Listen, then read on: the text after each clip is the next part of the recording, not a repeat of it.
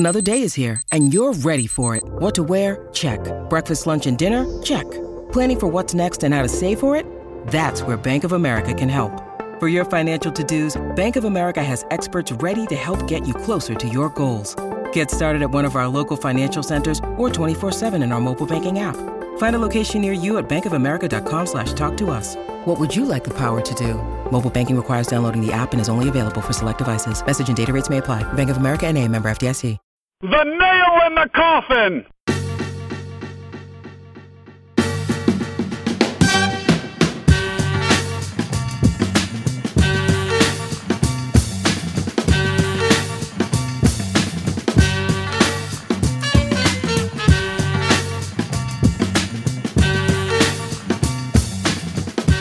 Hello and welcome to The Nail in the Coffin, part of the world-famous Evergreen Podcast Network. I'm Tom Valentino. I'm joined by Travis Hewley. Trav, how are you, buddy?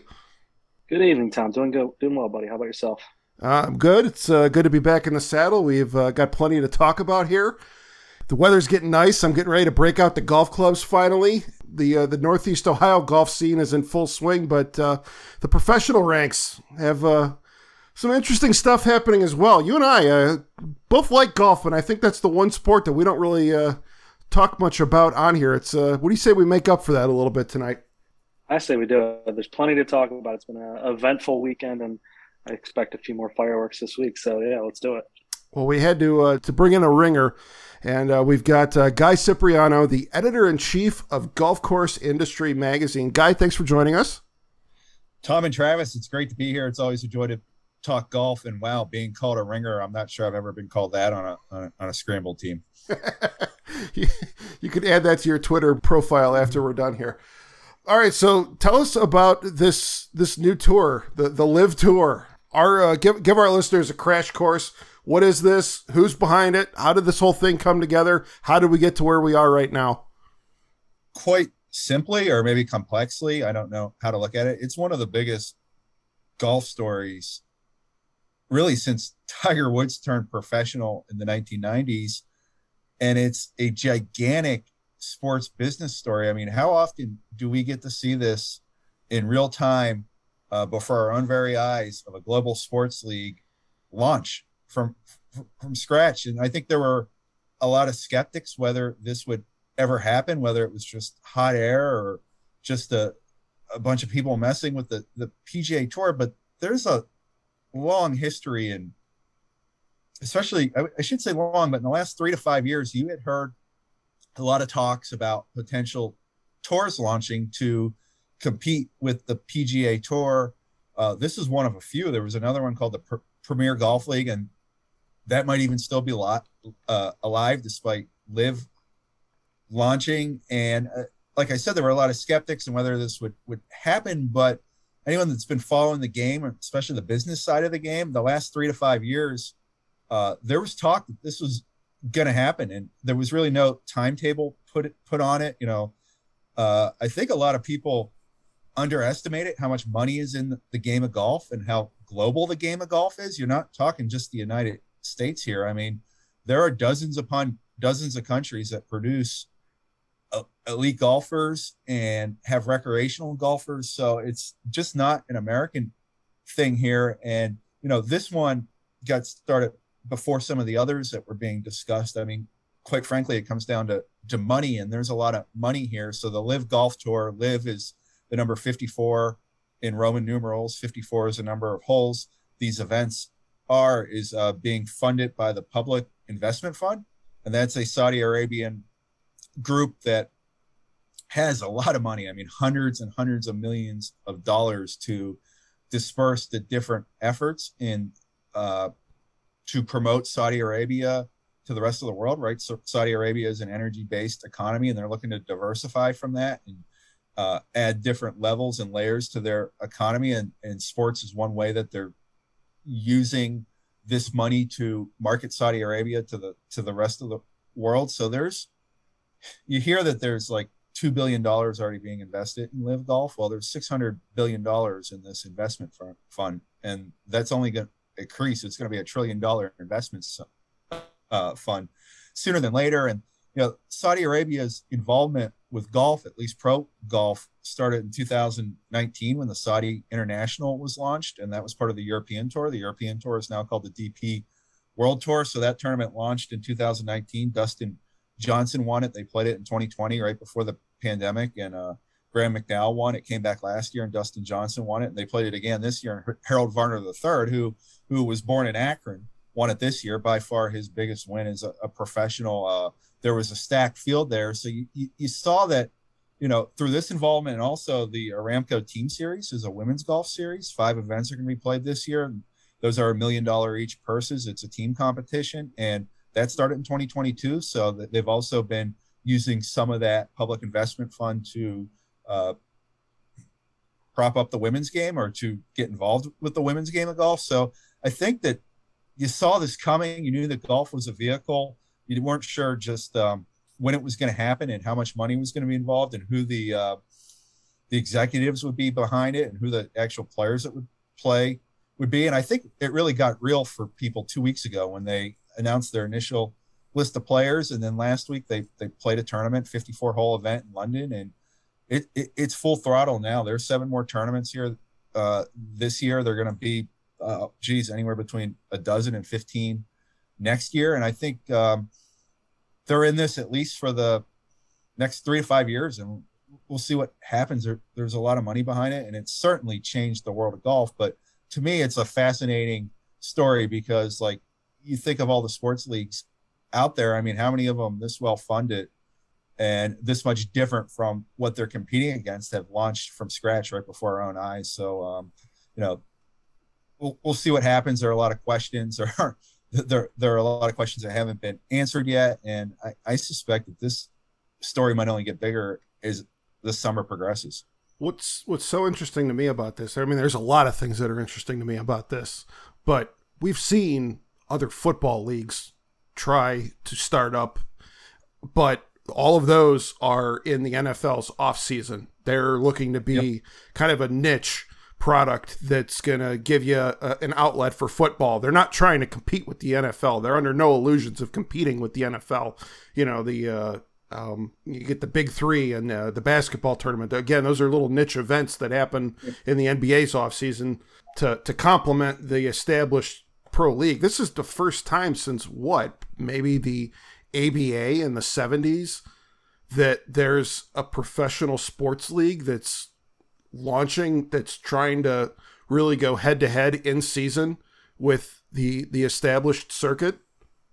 And I would say the difference is that golf is such a bigger game globally than basketball was in the 70s, or football is now right today. And, we think about seasons and when sports are played. Well, the golf season, or the spectator golf season in South Africa might be a different cycle than it is in the United States, and it's different in Australia because their summer is our winter, and you're talking different time zones. And this is affiliated with the Asian Tour. The Asian Tour is the tour that's below LIV, and it's really going to get interesting here in the next, I'd probably say maybe not next year, but 2 years from now, when they're going to use the Asian Tour as kind of the minor league circuit for LIV, and you might see relegations and promotions and demotions and free agency. So I think this is so much different because if you look at the PGA Tour and how it operates, it's an American-based tour in a game that's hugely global with stars in a lot of different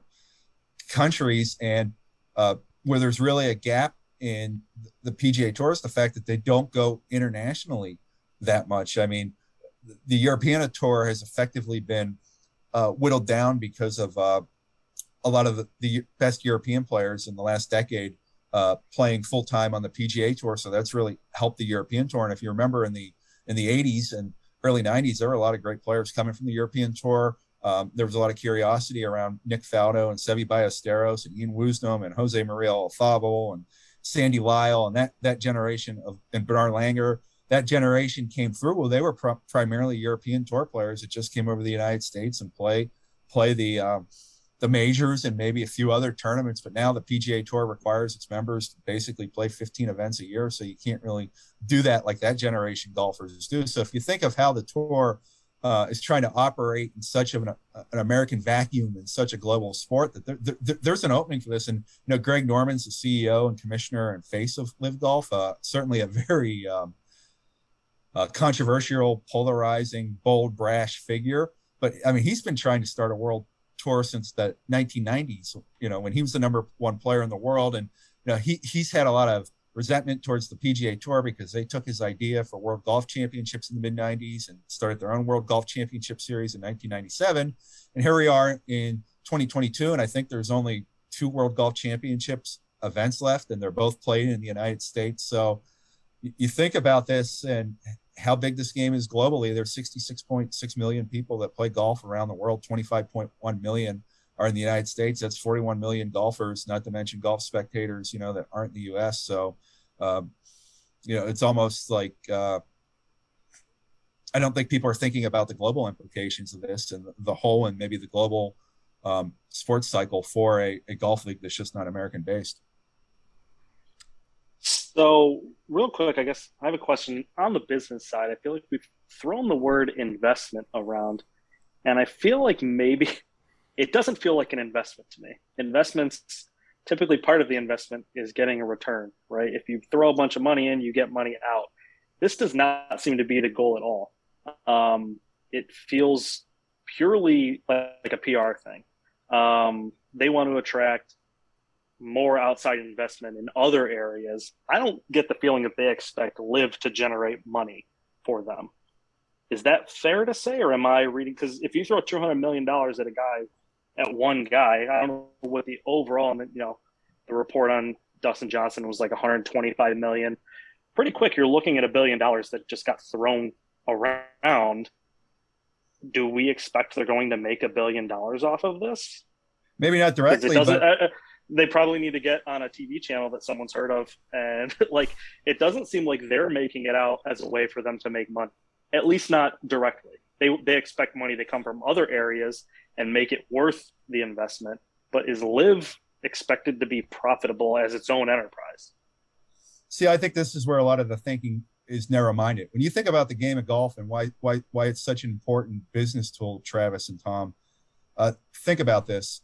How many times do businesses take clients out for golf, just in the hopes that maybe they're going to do business with them, right? So for them, this is a whole global objective. And think about the PGA Tour sponsors, right? They're putting up $8 to $12 million a week to sponsor a PGA Tour event. You got somebody like FedEx who's putting up way more than that.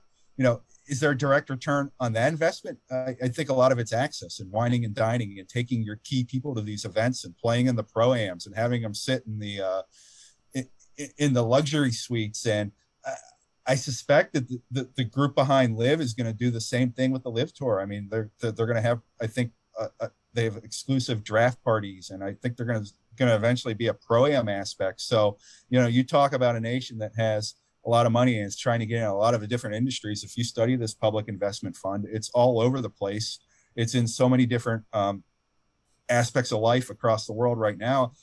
I don't know if, getting a dollar for dollar on the golf or even turning a profit on the golf is what they're looking for. They're looking to use this as an indirect business tool to promote and prop up a lot of the other things they're doing. And, I make the argument here that golf was relatively cheap for them to get into compared to other sports. These numbers sound jarring, right? Like, $200 million for Phil Mickelson and $100 million for Dustin Johnson and $25 million purses. And I think the team championship's going to have a $40 or $50 million purse. Those numbers sound great to us, but think about, and I put this on Twitter. I mean, you think about it, Major League Baseball's paying Bryce Harper with the Phillies paying, it's a $330 million deal. I mean, essentially LIV has gotten Dustin Johnson and Phil Mickelson, who are global sports stars and probably more recognizable around the world for less than what Bryce Harper is going to get long-term from the Philadelphia Phillies. The PGA Tour's revenue last year was $1.52 billion. You think about what an NFL team's worth, and, essentially the group behind LIV and the Public Investment Fund is buying an entire sports league for the price of an NFL or MLB team.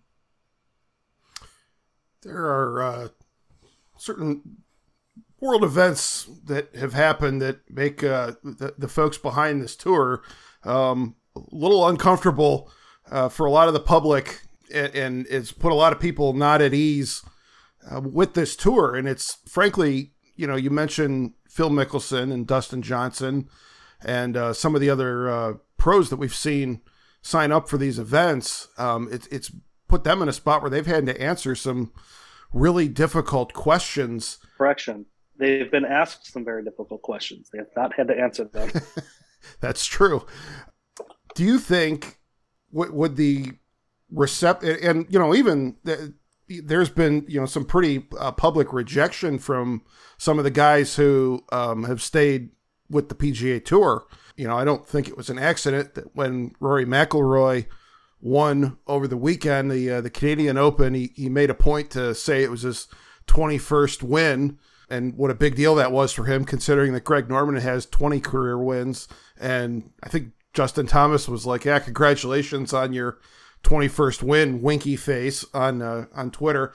There's a lot, Tiger Woods, I think we had gotten an offer of quite a bit of money and said like, no, I'm staying, with the PGA Tour. Do you think the reaction and the reception of the LIV Tour would be different if it were being financed by some other group or some other individual? Like, let's say hypothetically, Steve Ballmer, the Clippers owner, Microsoft guy, more money than he knows what to do with, or Warren Buffett or Bill Gates or somebody in America that's got more money than they know where to stuff under their mattress. If they were backing this, would that change the discussions around this tour? I honestly don't know enough about those things. I wish I could give you an educated answer. I don't know enough about geopolitical affairs. And it's not our area of expertise either. Cover golf and business. And quite honestly, who in the sports media really knows enough about any of this to comment on it logically? The world is a huge place. It's a complex place.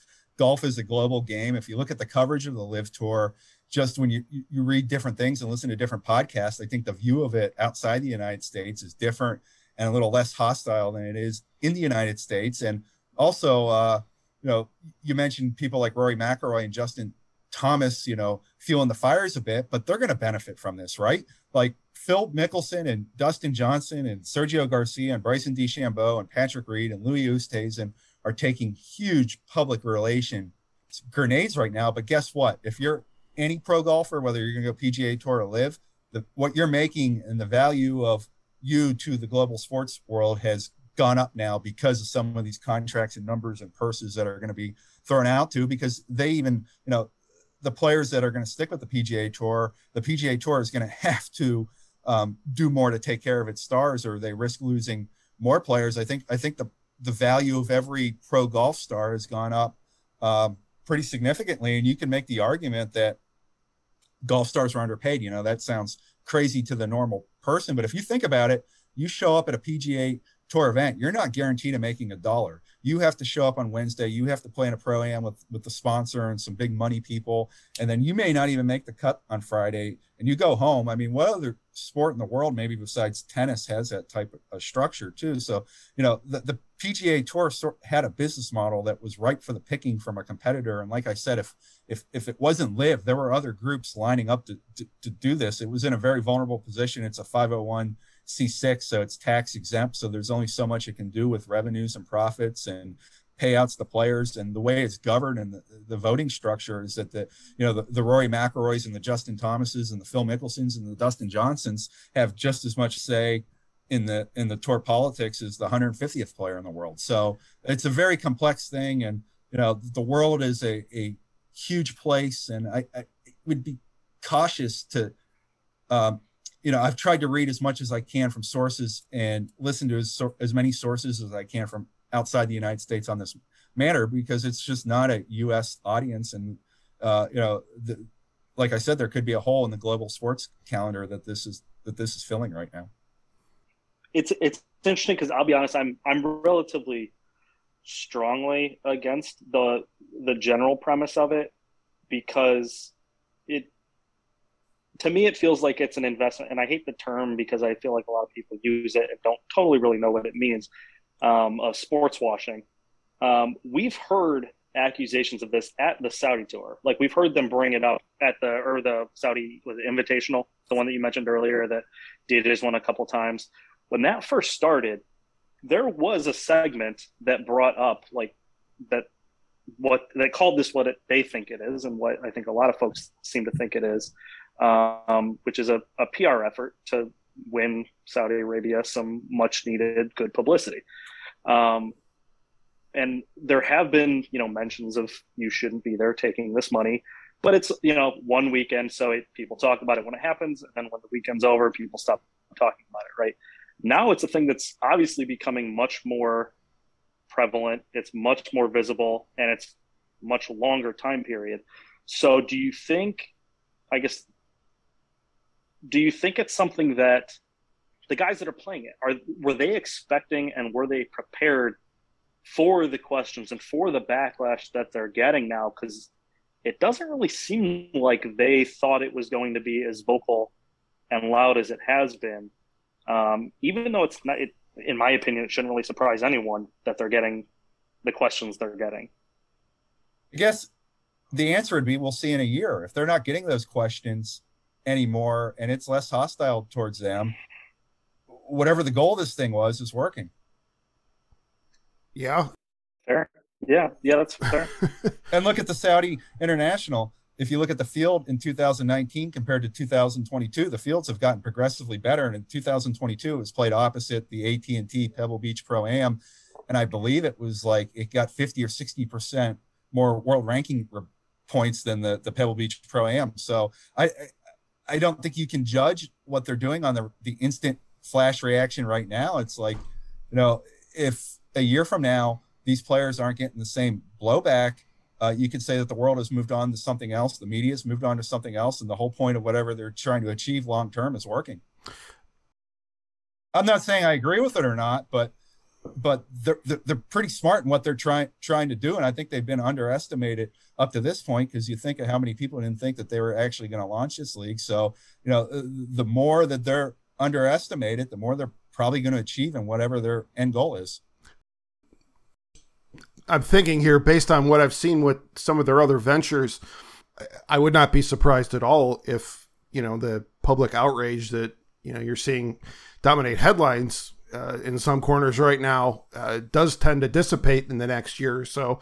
I think of like WWE. They, a few years ago, signed a deal to do 2 of their pay-per-view events over in the Middle East a year for 10 years for an outrageous sum of money. And when that deal was first announced, it was a whole lot of the same headlines, a little different, because I think people view pro wrestling in a different light than professional golf, but it was a lot of the same themes. And here we are a few years later, and you get past the pandemic and travel's opening up, and the furor over that has tended to die down. Guy, the one thing that you had mentioned before was the nature of, how the PGA Tour is structured as a nonprofit. And my understanding with that is it kind of limits them in terms of being able to offer, those appearance fees, basically, that the LIV Tour is guaranteeing these golfers. Do you foresee this in other pro sports leagues in the United States have had that non-profit status that was very advantageous for tax purposes that they eventually had to give up for other business reasons? Do you see that crossroads coming for the PGA Tour where they're going to have to fundamentally change how they operate? They're going to have to, because when you see Charles Schwartzel making $4.75 million with the team and the individual bonus in 1 week, which would be 10th on the entire season PGA Tour money list right now, how are you going to compete with that? I think that right now the PGA Tour is trying to tug at people's hearts and play the emotion card and the geopolitical card. But when you think about numbers, and again, this is a sports business story. This is a giant sports business story. How do you operate the same way you did in 1968 in 2022 and beyond to compete with this? So they're going to have to be some changes made there, but how do you make those changes? How long do they take? This isn't something that you phase out over the next 5 years. This is a threat to you right now. And, you know, it's desperation mode. That's why you saw Jay Monahan go on CBS yesterday, and boy, how uncomfortable did he look during that broadcast, because he knows that this has just started, and there are other players that are gonna drop. And you know, it was a heartwarming story in Canada, and it was an awesome tournament with awesome competition. And you know, I was at the last Canadian Open in 2019. The Canadians love golf, and they didn't have their Open the last 2 years because of COVID-19 and how things are a little bit different in Ontario than other places the PGA Tour plays. So I think yesterday was a cool moment for the PGA Tour. But how do you keep that going? Like, how do you, when they're playing in Minnesota in July and it's the 97th player on the FedEx Cup list dueling with the 80th player on the FedEx Cup list. I mean, this is immediate. This is real. This got pulled off. I think they underestimated what they were up against. And, you know, you can't just change your operating structure overnight. And there were other groups like the Premier Golf League, and even LIV was willing to work with the PGA Tour to get something going on a global scale, but they just aren't able to because it's such a archaic operating model for them. So I don't know what they have besides trying to just, you know, use their media partners and their influence and their legacy to just make it so hostile for the players jumping right now. But like I said, that's probably going to dissipate over time, and it's just going to become more normal. And, you know, 4, 5, 6 weeks when you hear, you know, a name going to LIV, like, oh, well, you know, there goes another one, you know, another loss for the PGA Tour. And I also would say strategically, LIV has done a interesting job of picking their initial wave of players, because they're players that are already polarizing or hated, that have faced a lot of heat over the years. Like, I don't think it's a coincidence that, you know, that they're offering big deals to people like Ian Poulter and Patrick Reed and Dustin Johnson and Bryson DeChambeau and, you know, Sergio, people that have sort of been villains in golf, because I think they're equipped to handle what's coming their way right now. Like I said, this is you can say what you want about them and debate that all the issues that are political and outside golf and business, but this is a group that exactly knows what it's doing, what it wants, and how they're going to try to get there. And, you know, to underestimate them like they were for years is pretty foolish on the PGA Tour's part. I will say, watching an extensive amount of the media, the press conferences and things like that, I don't know that these guys were particularly equipped for what was coming to them. They all seemed like a deer in headlights when they were actually answering tough questions that you don't get on a regular. Soft. I mean, when does a golfer ever have to ask?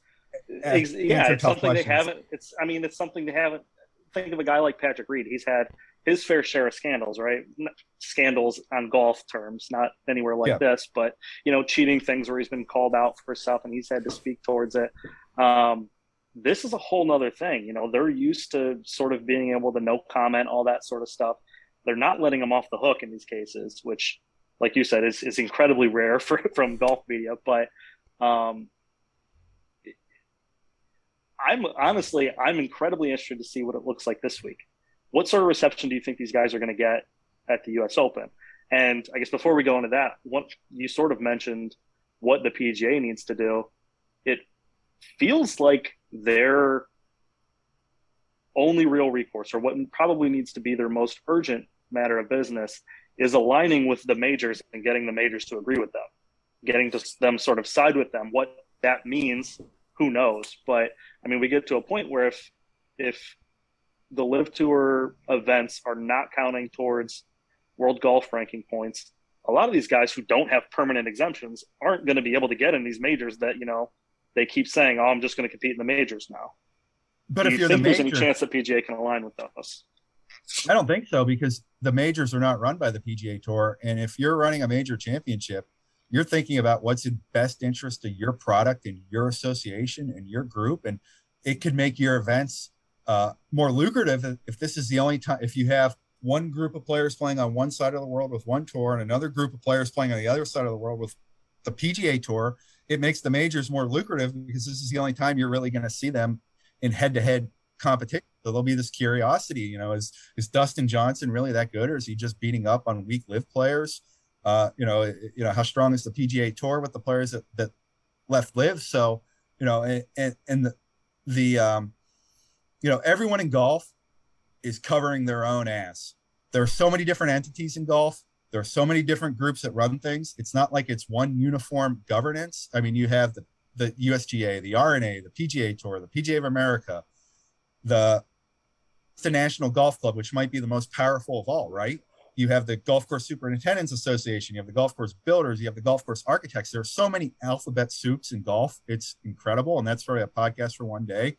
How do you get them all to align on a common cause? You can't. It's sort of like, you talk about the problems in college football, and there isn't just one overriding commissioner of college football, because you have all the conference commissioners and the college football playoff committee. It's the same issue in golf. There isn't one unified governing body, and everybody's trying to keep their executive position and keep their power in place in the game. So I don't foresee an alignment coming where you can deny access to players of to the majors that are the best players in the world. And you talk about world ranking points. Well, there are 24 tours right now that offer world ranking points. Most of them you had never heard of.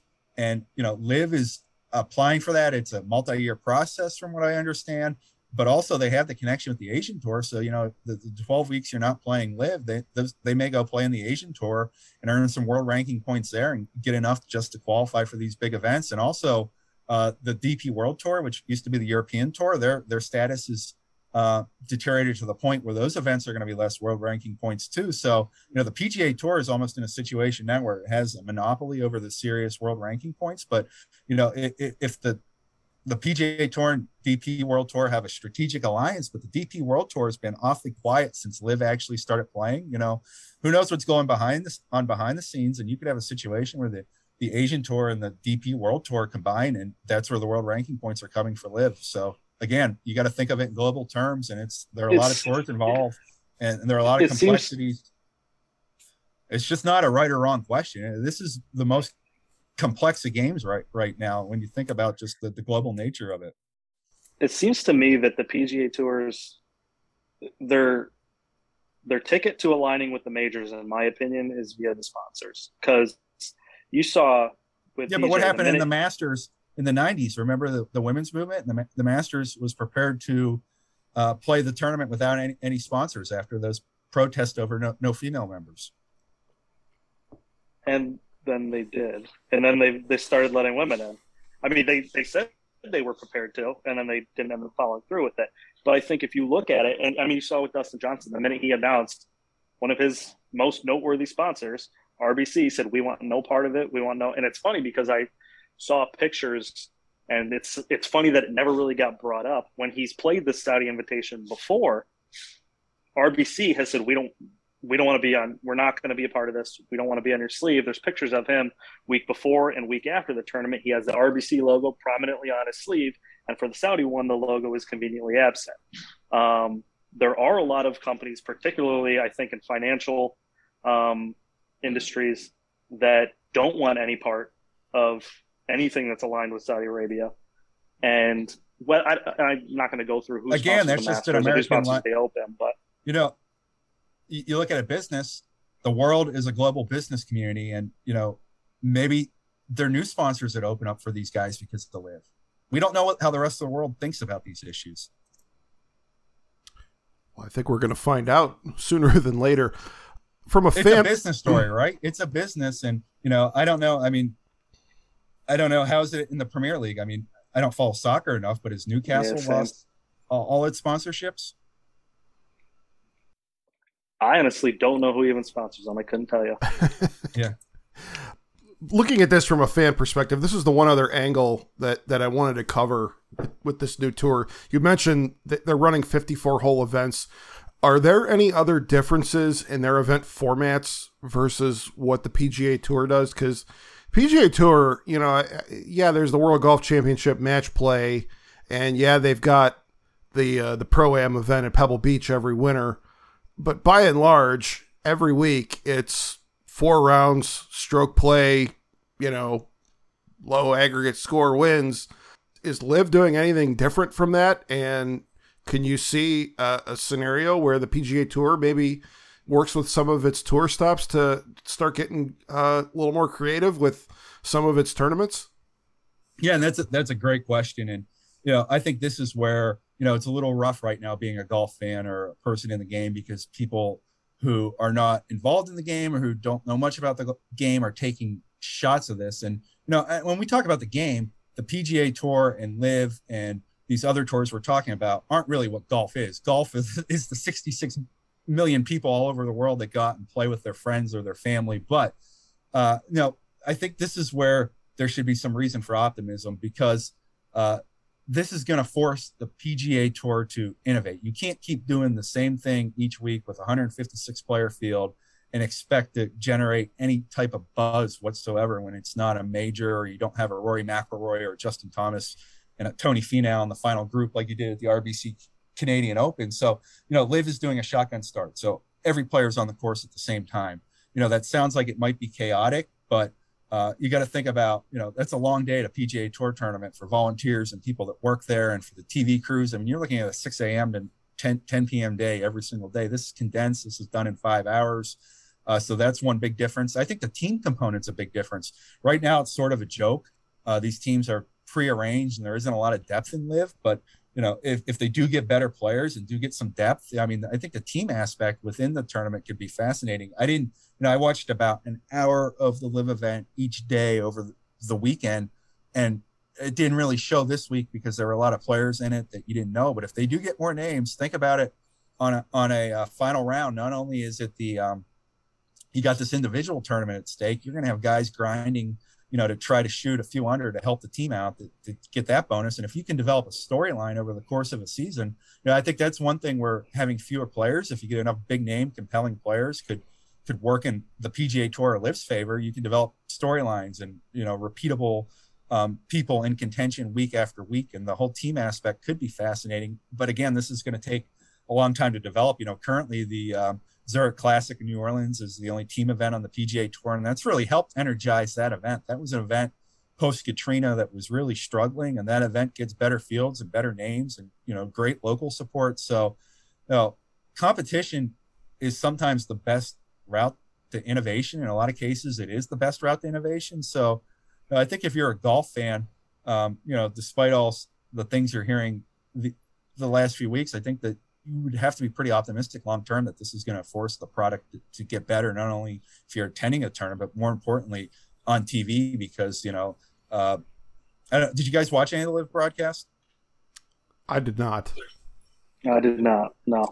It was I fascinating. didn't really know where to find it, and then I saw clips online. I didn't sit down and watch it on. I think it was on YouTube, and everything. I don't know if it was on any other app, but yeah, well, they have TV deals and that's another interesting thing. So everybody says that LIV doesn't have a TV deal. It doesn't have a TV deal in the United States, but it does have TV deals in some other countries. There you go to the global aspect too. But it was like a golf. I think everybody thought that it was going to be a joke, and the people that. This is another thing where I think this whole thing has been underestimated, is that they hired people that know what they're doing in terms of production and digital content and social media. And it really did look like no golf broadcast had ever been seen before. I mean, it was, rapid fire, shot after shot. And, here's this player on the course and here's this player. And it just moved from one to the next. And there wasn't the downtime and the commercials and the sponsor obligations. So it was, I think this is another area where it's going to force the PGA Tour to innovate. It's going to have to force the PGA Tour to innovate, because I think people saw elements of what a new age golf broadcast can be. And that's another. Is that going to be their excuse why no one was there? The same reason that people don't go to certain sporting events, because it's better on TV.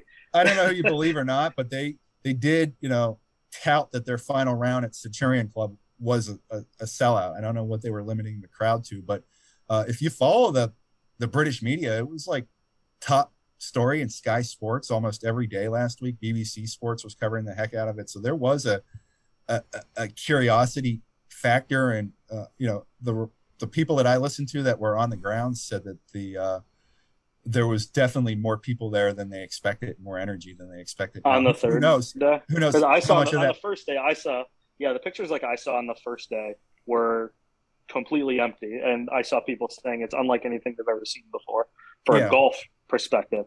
And that honestly kind of shocked me. Like they didn't have much time. We didn't even know who the players were 2 weeks ago. It takes months and years to market a golf tournament. Imagine, But they were trying to give away tickets for free. They had Lee Westwood saying, 25 people, I'll give you tickets if you come.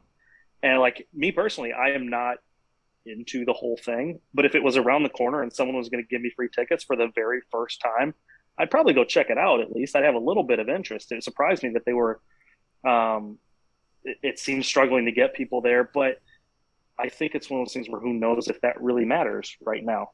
And I'll take your word for it. I didn't see it on the third round, so I'm not sure if people, Thursday versus a Saturday, more people are available on a Saturday to come. You know what I mean? So it could be just that it was a weird time and pulled together so quickly, and then a bunch of people came on Saturday. It takes a year to properly promote a golf tournament. Remember when Firestone was here playing in Akron? The WGC Bridgestone at Firestone Country Club. I mean, they have full-time event staff of multi-people promoting the event for a year and marketing the event and getting out in the community. I mean, this was something LIV didn't even release the schedule till May. Nobody knew who the heck the players were until basically a week and a half before the first peg was dropped in the ground. No one knew Phil Mickelson was coming until Monday. So, I think this is another area where, can you imagine just trying to pull this off this quick with so many questions? So, you looked at some of the signage and it looked like they had thought out the fan village and the signage. And if you saw concession prices, I think beers were only £5 or something. So I think they've tapped into they've done their homework. They've studied the market. I'm not saying it's going to be a success, but they have listened to what golf fans around the world are saying about what they don't like about the golf broadcast and what they don't like about the in-person event experience. And they're trying to work on those things. And they did some of those things right away. Again, like I said, this is a threat, and this is a competitor that hasn't been seen before. And it's not like they just, you suspect if they weren't getting hammered on social media and the people that were there, so that it was much better and smoothly run than they thought it was going to be. And this was only week one. I mean, what did the NFL look like when it played its first game? What did the PGA Tour look like when they played their first event in 1968? It goes back to the sports business aspect of this and the media aspect of it. It's almost like anything we haven't seen that they were able to pull it off with relatively few gaffes and glitches out there. So out of curiosity, you referenced Newcastle United. I think they got bought by the same fund, public investment fund, last year. Their prior sponsor was a company called Fun 88, which is apparently an Asian gambling company. Last week, that company said they got out of their deal early. They're not going to sponsor the team anymore. Could be that they don't want to be aligned. It's also probably more likely that a gambling company doesn't want to align with a Saudi company where gambling is illegal. So it might just be that it's not a good alignment for the two companies. They said, let's just scrap this and go our separate ways. So it doesn't, not that you can really take anything from that, but you mentioned it and I was curious about like who was sponsoring them and what alignment might be there. It sounds like the future sponsor they're expecting will be something with Saudi aligned. Yeah, I mean, the business side of this is fascinating, and it's something that like we're watching a living, breathing, sports history story tell itself, and what you think of it or not, that's going to be debated forever. But I think what's undebatable here is that the business side of this, and this is completely shaking up the business of a sport that's done one way, the same way, basically for a long, long time. Well, it's gotten us to talk about golf on here for the first time in several years. So last time we talked about golf, we won a big award, though. That is true.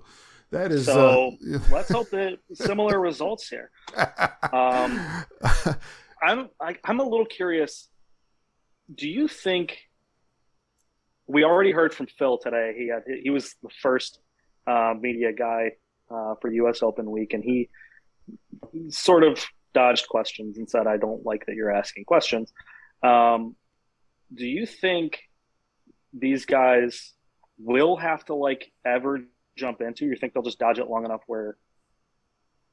If you're running LIV, I think the smartest thing you could do would be not have news conferences anymore. Just go direct to the consumer. You have all these social media channels right now. You have all these different ways of reaching people that never existed. What do you really need the media for when you can create your own? And that's another thing. You look at it, they've created an Instagram feed, a TikTok page, a Facebook page, a Twitter account.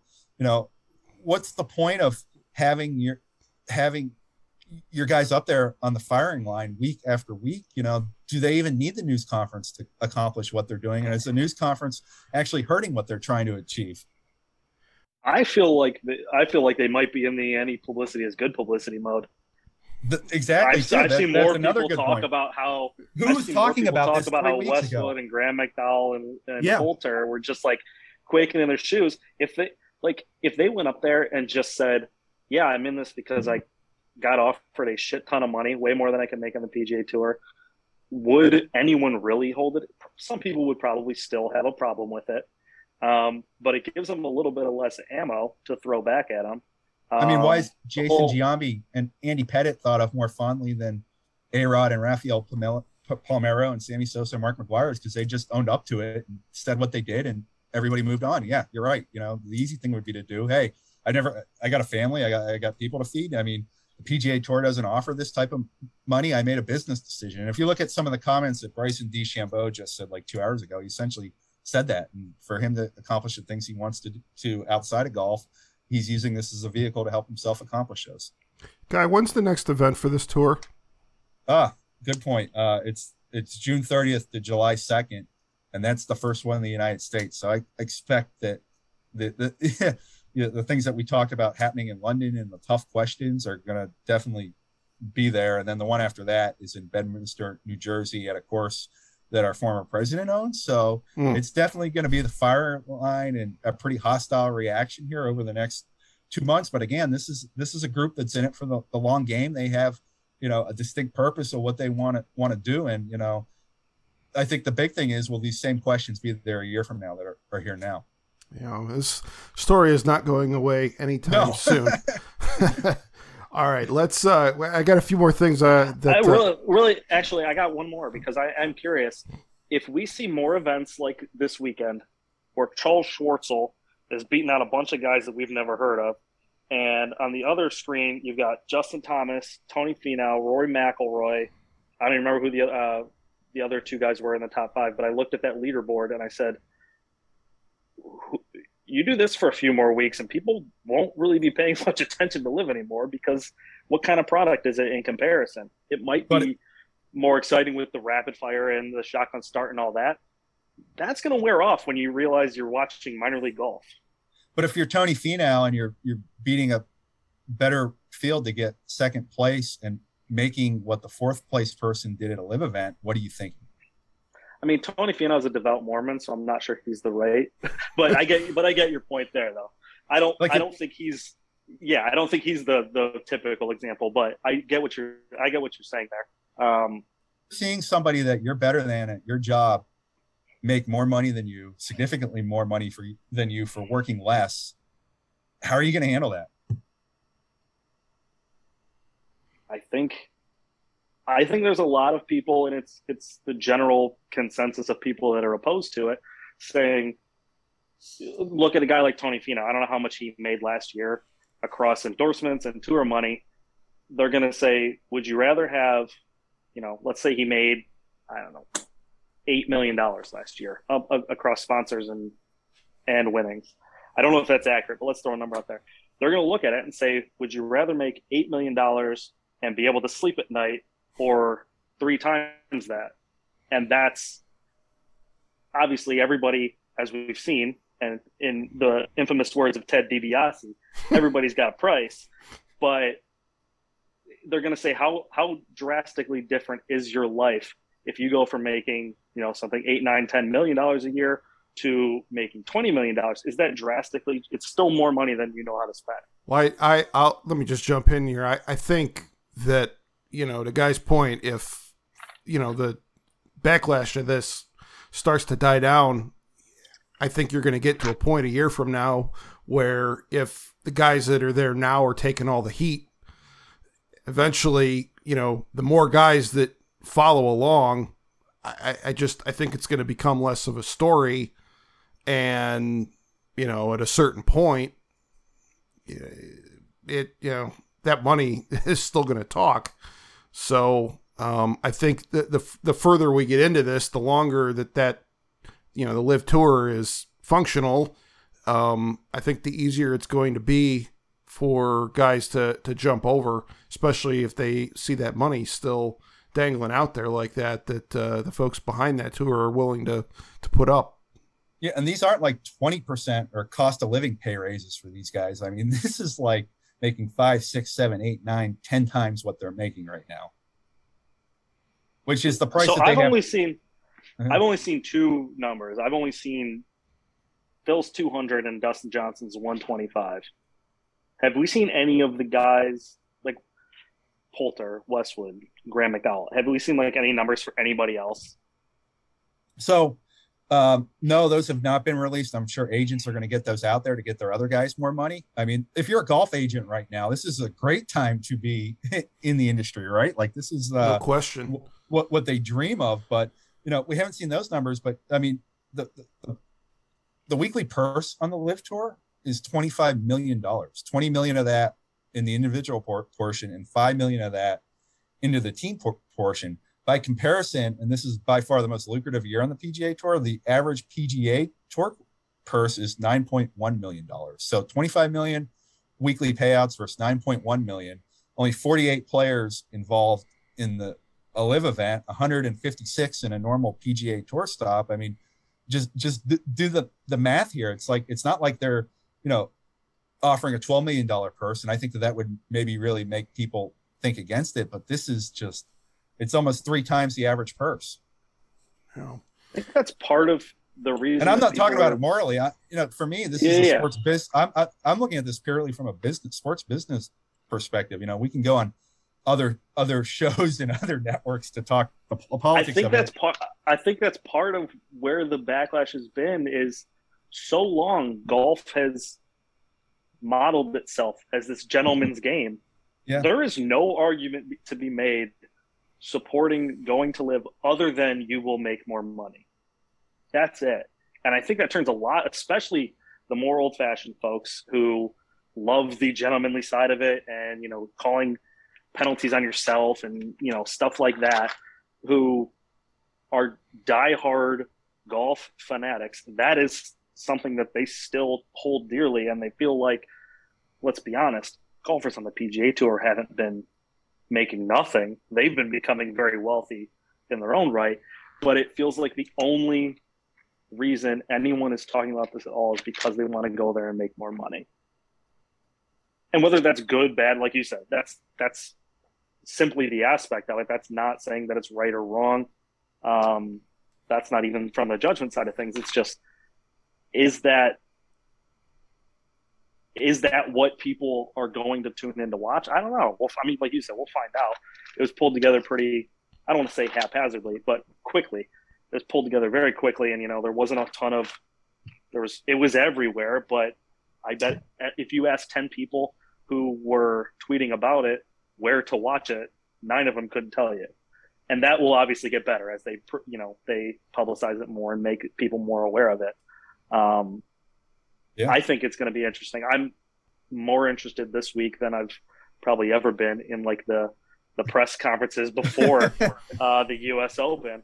I also love the Kevin Na locker room setup. I don't know if you noticed that, but he's right next to Grayson Murray. The alphabet gives and it takes sometimes. It gave in this case. Well, golf's slow to change, slow to evolve, slow to adapt. That's one of the, I think, people like that tradition side of it, but from a business side, and you think about just society in general, I would say that, the last 2 years, we've seen a greater pace of change in the business world than we've ever seen in our lifetimes. More has changed with how people do business in the last 2 years than, the first 40 years of my life combined, maybe. If you think about different work models and how the job gets done. And golf has always been a sport that's been slow to change, resistant to change. That's hurt the sport in a lot of ways. In some ways, that tradition makes it appealing to some people. But I think that the players' rights issues and free agency and multi-year deals and things that we've seen in other sports just got to golf a lot later than other sports that you guys talk about. All right. I do want to ask you some other golf-related questions. Let's take a quick break. When you need mealtime inspiration, it's worth shopping Kroger, where you'll find over 30,000 mouth-watering choices that excite your inner foodie. And no matter what tasty choice you make, you'll enjoy our everyday low prices, plus extra ways to save, like digital coupons worth over $600 each week. You can also save up to $1 off per gallon at the pump with fuel points. More savings and more inspiring flavors make shopping Kroger worth it every time. Kroger, fresh for everyone. Fuel restrictions apply. All right, let's hit you with a few questions that are a little bit more in line with your day job here, Guy. The local golf industry, those of us who are getting out and playing on the weekends at our local muni. What are some of the big trends that you are seeing in that industry right now? What are course managers keeping an eye on? What's changing right now? Well, we just talked about the pace of change, right? And sure, it's changed super fast from 2019 to 2022 and what's going on in the local golf scene and the golf that most people play to and relate to and have joy with. Not quite as disgusting as some of the golf that we just talked about, but golf has gone under a metamorphosis in the last 2 years. Really, COVID-19, as unfortunate as it was, it did help some industries, not many of them. And golf and outdoor recreation was one of them that helped. So, there was part of the golf supply that was closed in 2020, the first, 6 to 8 weeks of COVID in certain states. But, Ohio never closed its golf courses. So from 2019 to 2020, you saw courses doing, double digit growth, some 20, 30% more rounds than they did in 2019. And then last year in 2021, there weren't courses closed anywhere because of COVID restrictions. And there were 529 million rounds of golf played in the United States. And that is the most in the 2-decade plus data collecting era of the National Golf Foundation. So you guys play golf, Tom and Travis? Not as much as I would like to, but yeah, we get out. More than my wife would like me to. But you probably, anecdotally, you probably noticed more people on the course in 2020 and 2021. It was a bit tougher to get the tee times that you used I know to. It's great. I know it's great for the industry. It is not great for me getting off the course in a reasonable amount of time. Hey, look at me, man. I'm a complete golf junkie. I'm a diehard. I used to be able to leave my office here and play my Twilight Nines in an hour and 20 minutes at Metro Parks courses without making tee times. Can't do that anymore. Longer.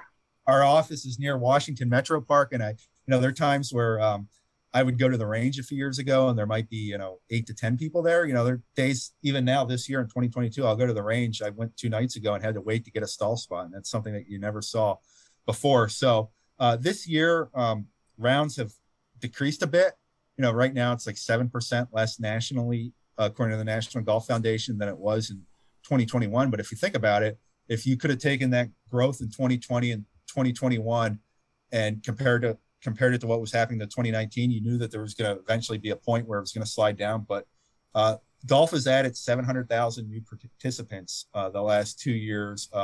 400,000 more female golfers now play than did before the pandemic. So it's up to 6.2 million female golfers. And the game's doing well. It's certainly a weather-dependent industry. We haven't had great weather in April and May in Northeast Ohio. If you're a golfer, we live in a great market because we have so many good, affordable, accessible public courses that are really interesting to play. But we also live in a crappy market because we only really get 4 or 5 good months of golf weather. If we're lucky. But no, it's exciting to see all these different people come to the game. I think the vibe on the courses change.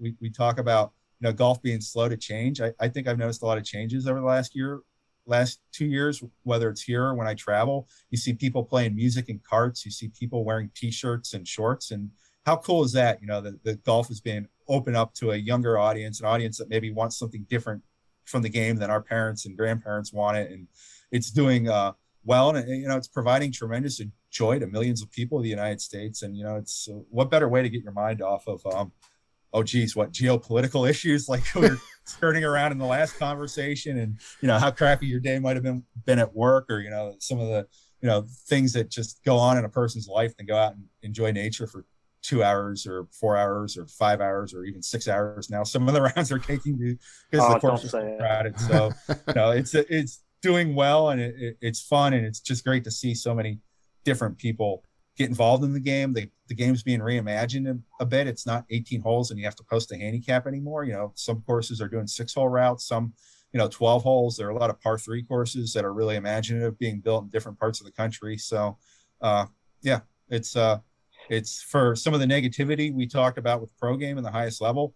So there's a lot of positivity with the recreation game and the game that almost all of us identify with more. Yeah, that's what I was going to say. As the game diversifies here, and we're getting people from all walks of life coming out and starting to play more.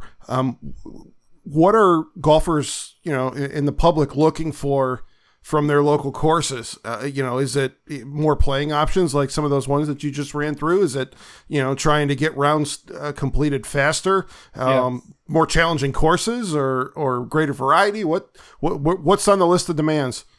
Well, I would say more challenging courses. That was a big push, right, in the late 90s and the early 2000s when Tiger Woods was coming along. Everyone thought that they had to have a championship course and it had to be 7,000 yards. And it's going the other way now. Courses are becoming shorter. They're becoming more compact. They're trying to become quicker to play, easier to maintain. I deal with golf course maintenance and architecture and design, and the ease of maintenance is a big thing because, like a lot of industries, there just aren't enough people to work on the golf courses to fill all the open positions. And I think people want a fun place to play where they feel welcome, that they can get through quickly, that's reasonably well maintained at an affordable price. And the private clubs are also doing well. And you talk about that sector. They're clubs that have not had waiting lists for decades, that have waiting lists now. And it's a little bit different in each part of the country. I think right now, the last research I saw was that like 53% of private clubs have waiting lists. And if you asked that question before the pandemic, it was somewhere maybe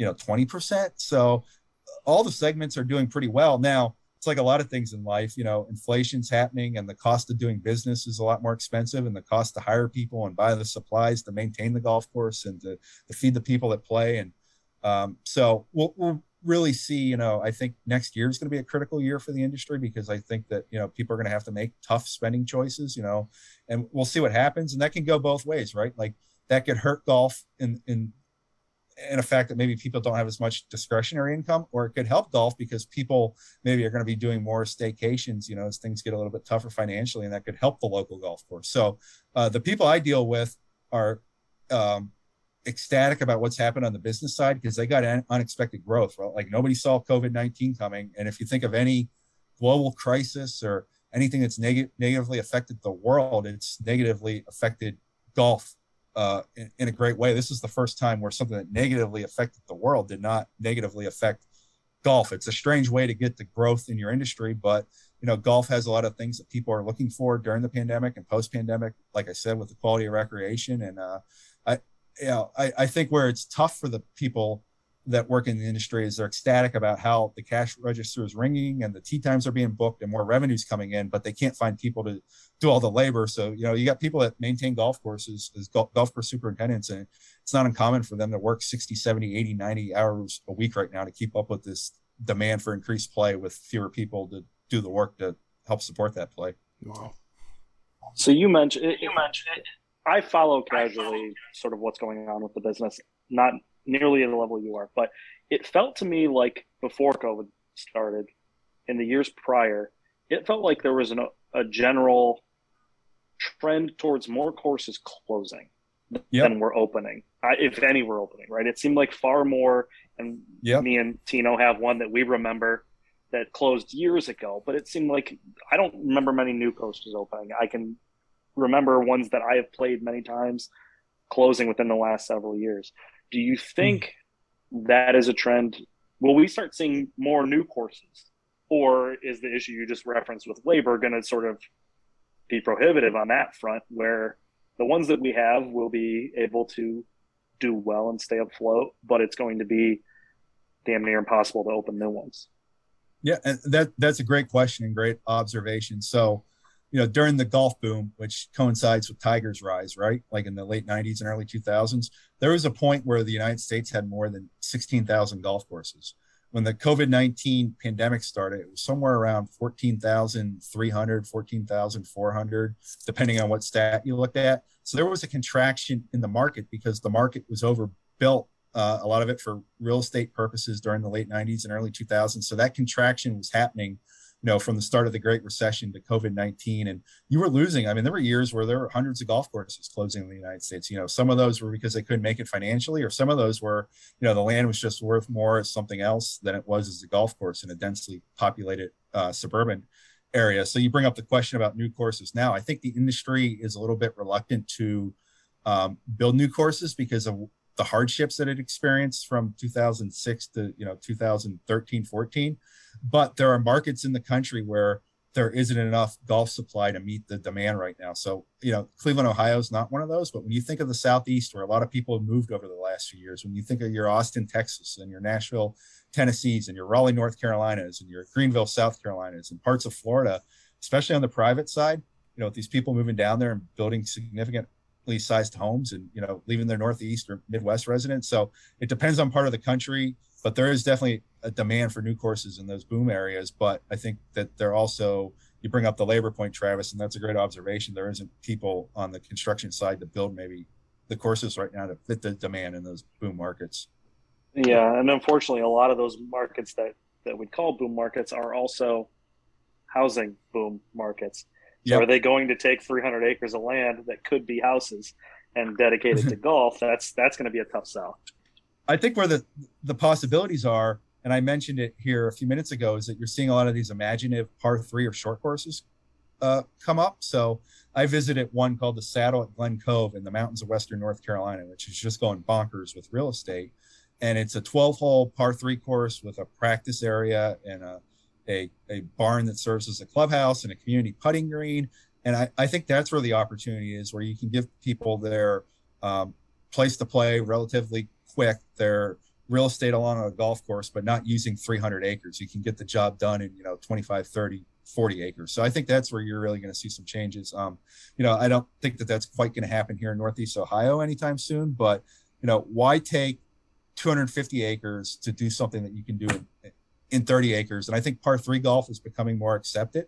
It's really, it used to be kind of like, I got to play a 7,000 yard course to prove I'm a real golfer. But we talk about the new demographic, the new people entering the game. They just want to go out there and spend an hour or two and have fun. And, it's great because if you're older and you got to think of all the baby boomers that are retiring and not hitting the ball well, they can't handle a 6,000 yard course, let alone a 7,000 yard course. But if they can play a par 3 course where all the holes are between 100 and 160 yards, they can play in their late 80s and 90s. And you also get young people into the game. So, the cost of land is expensive in some of those markets. So I think you're going to see some creativity with golf courses and the number of holes and the footprint and that type of thing, because the golf course is a dang expensive thing to build and maintain too.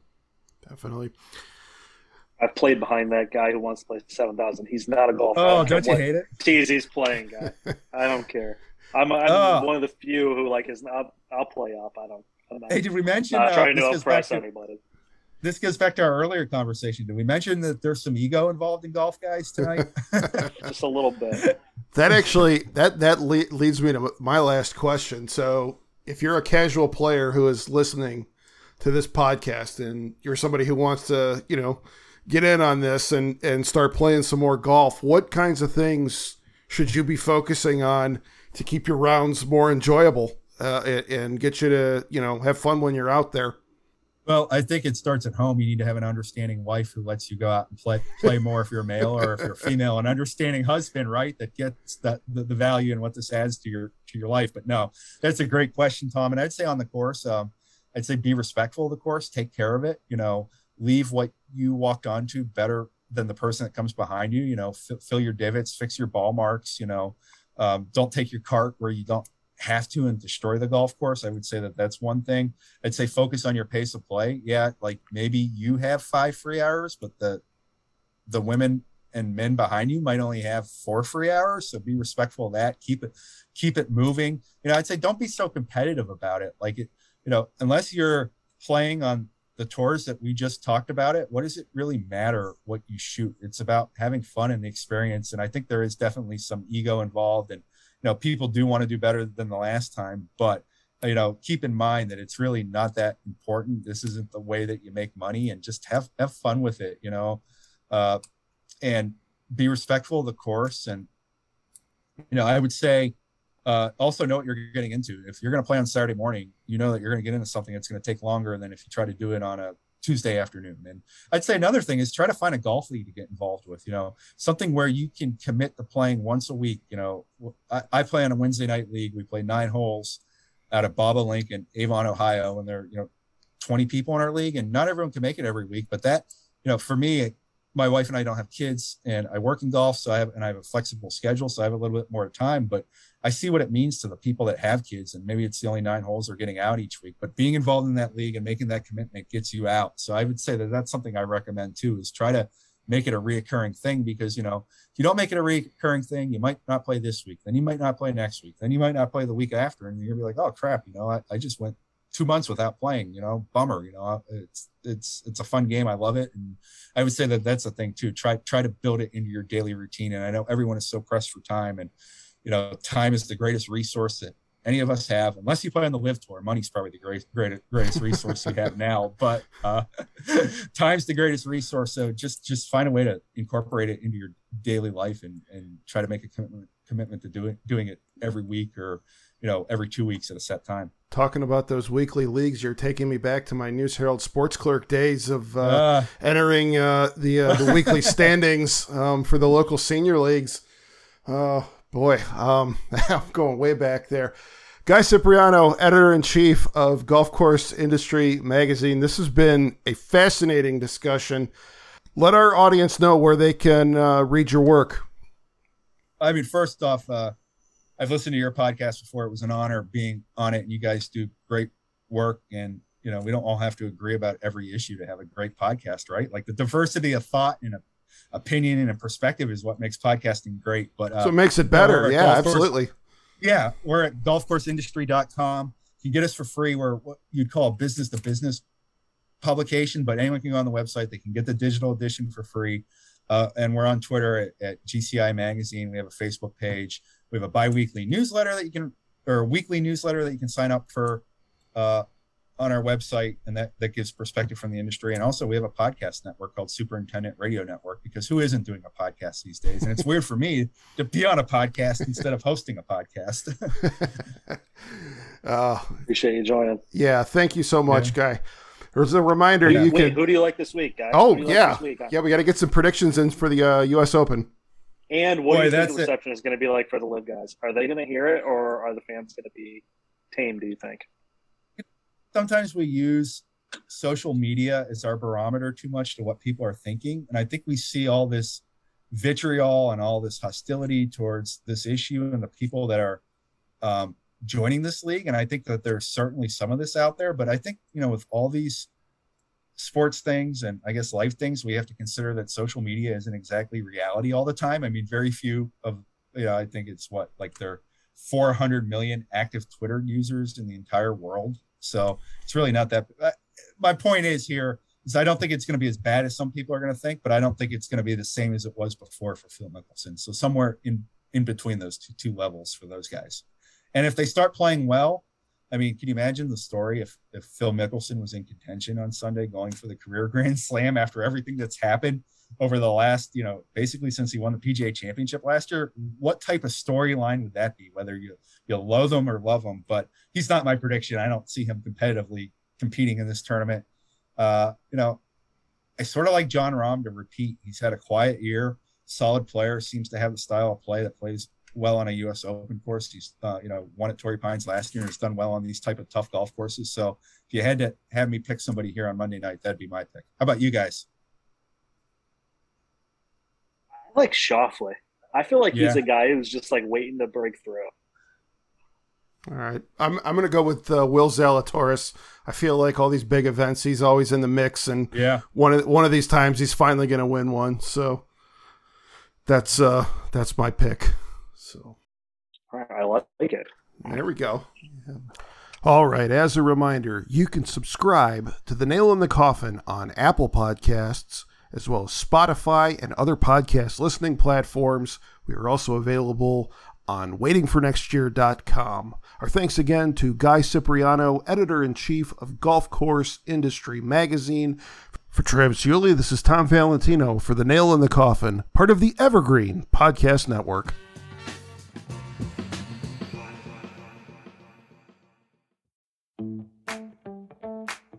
should be simple. Just put on your shoes and go.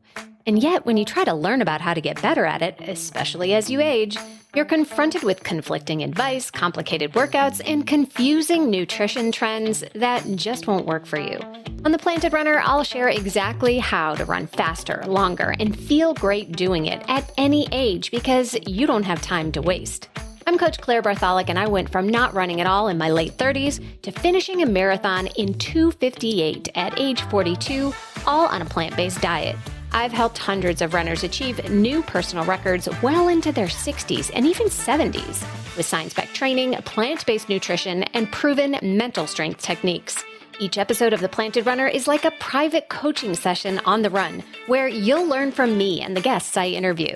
You'll get actionable lessons to help you become a better runner every week and reach goals you never thought possible.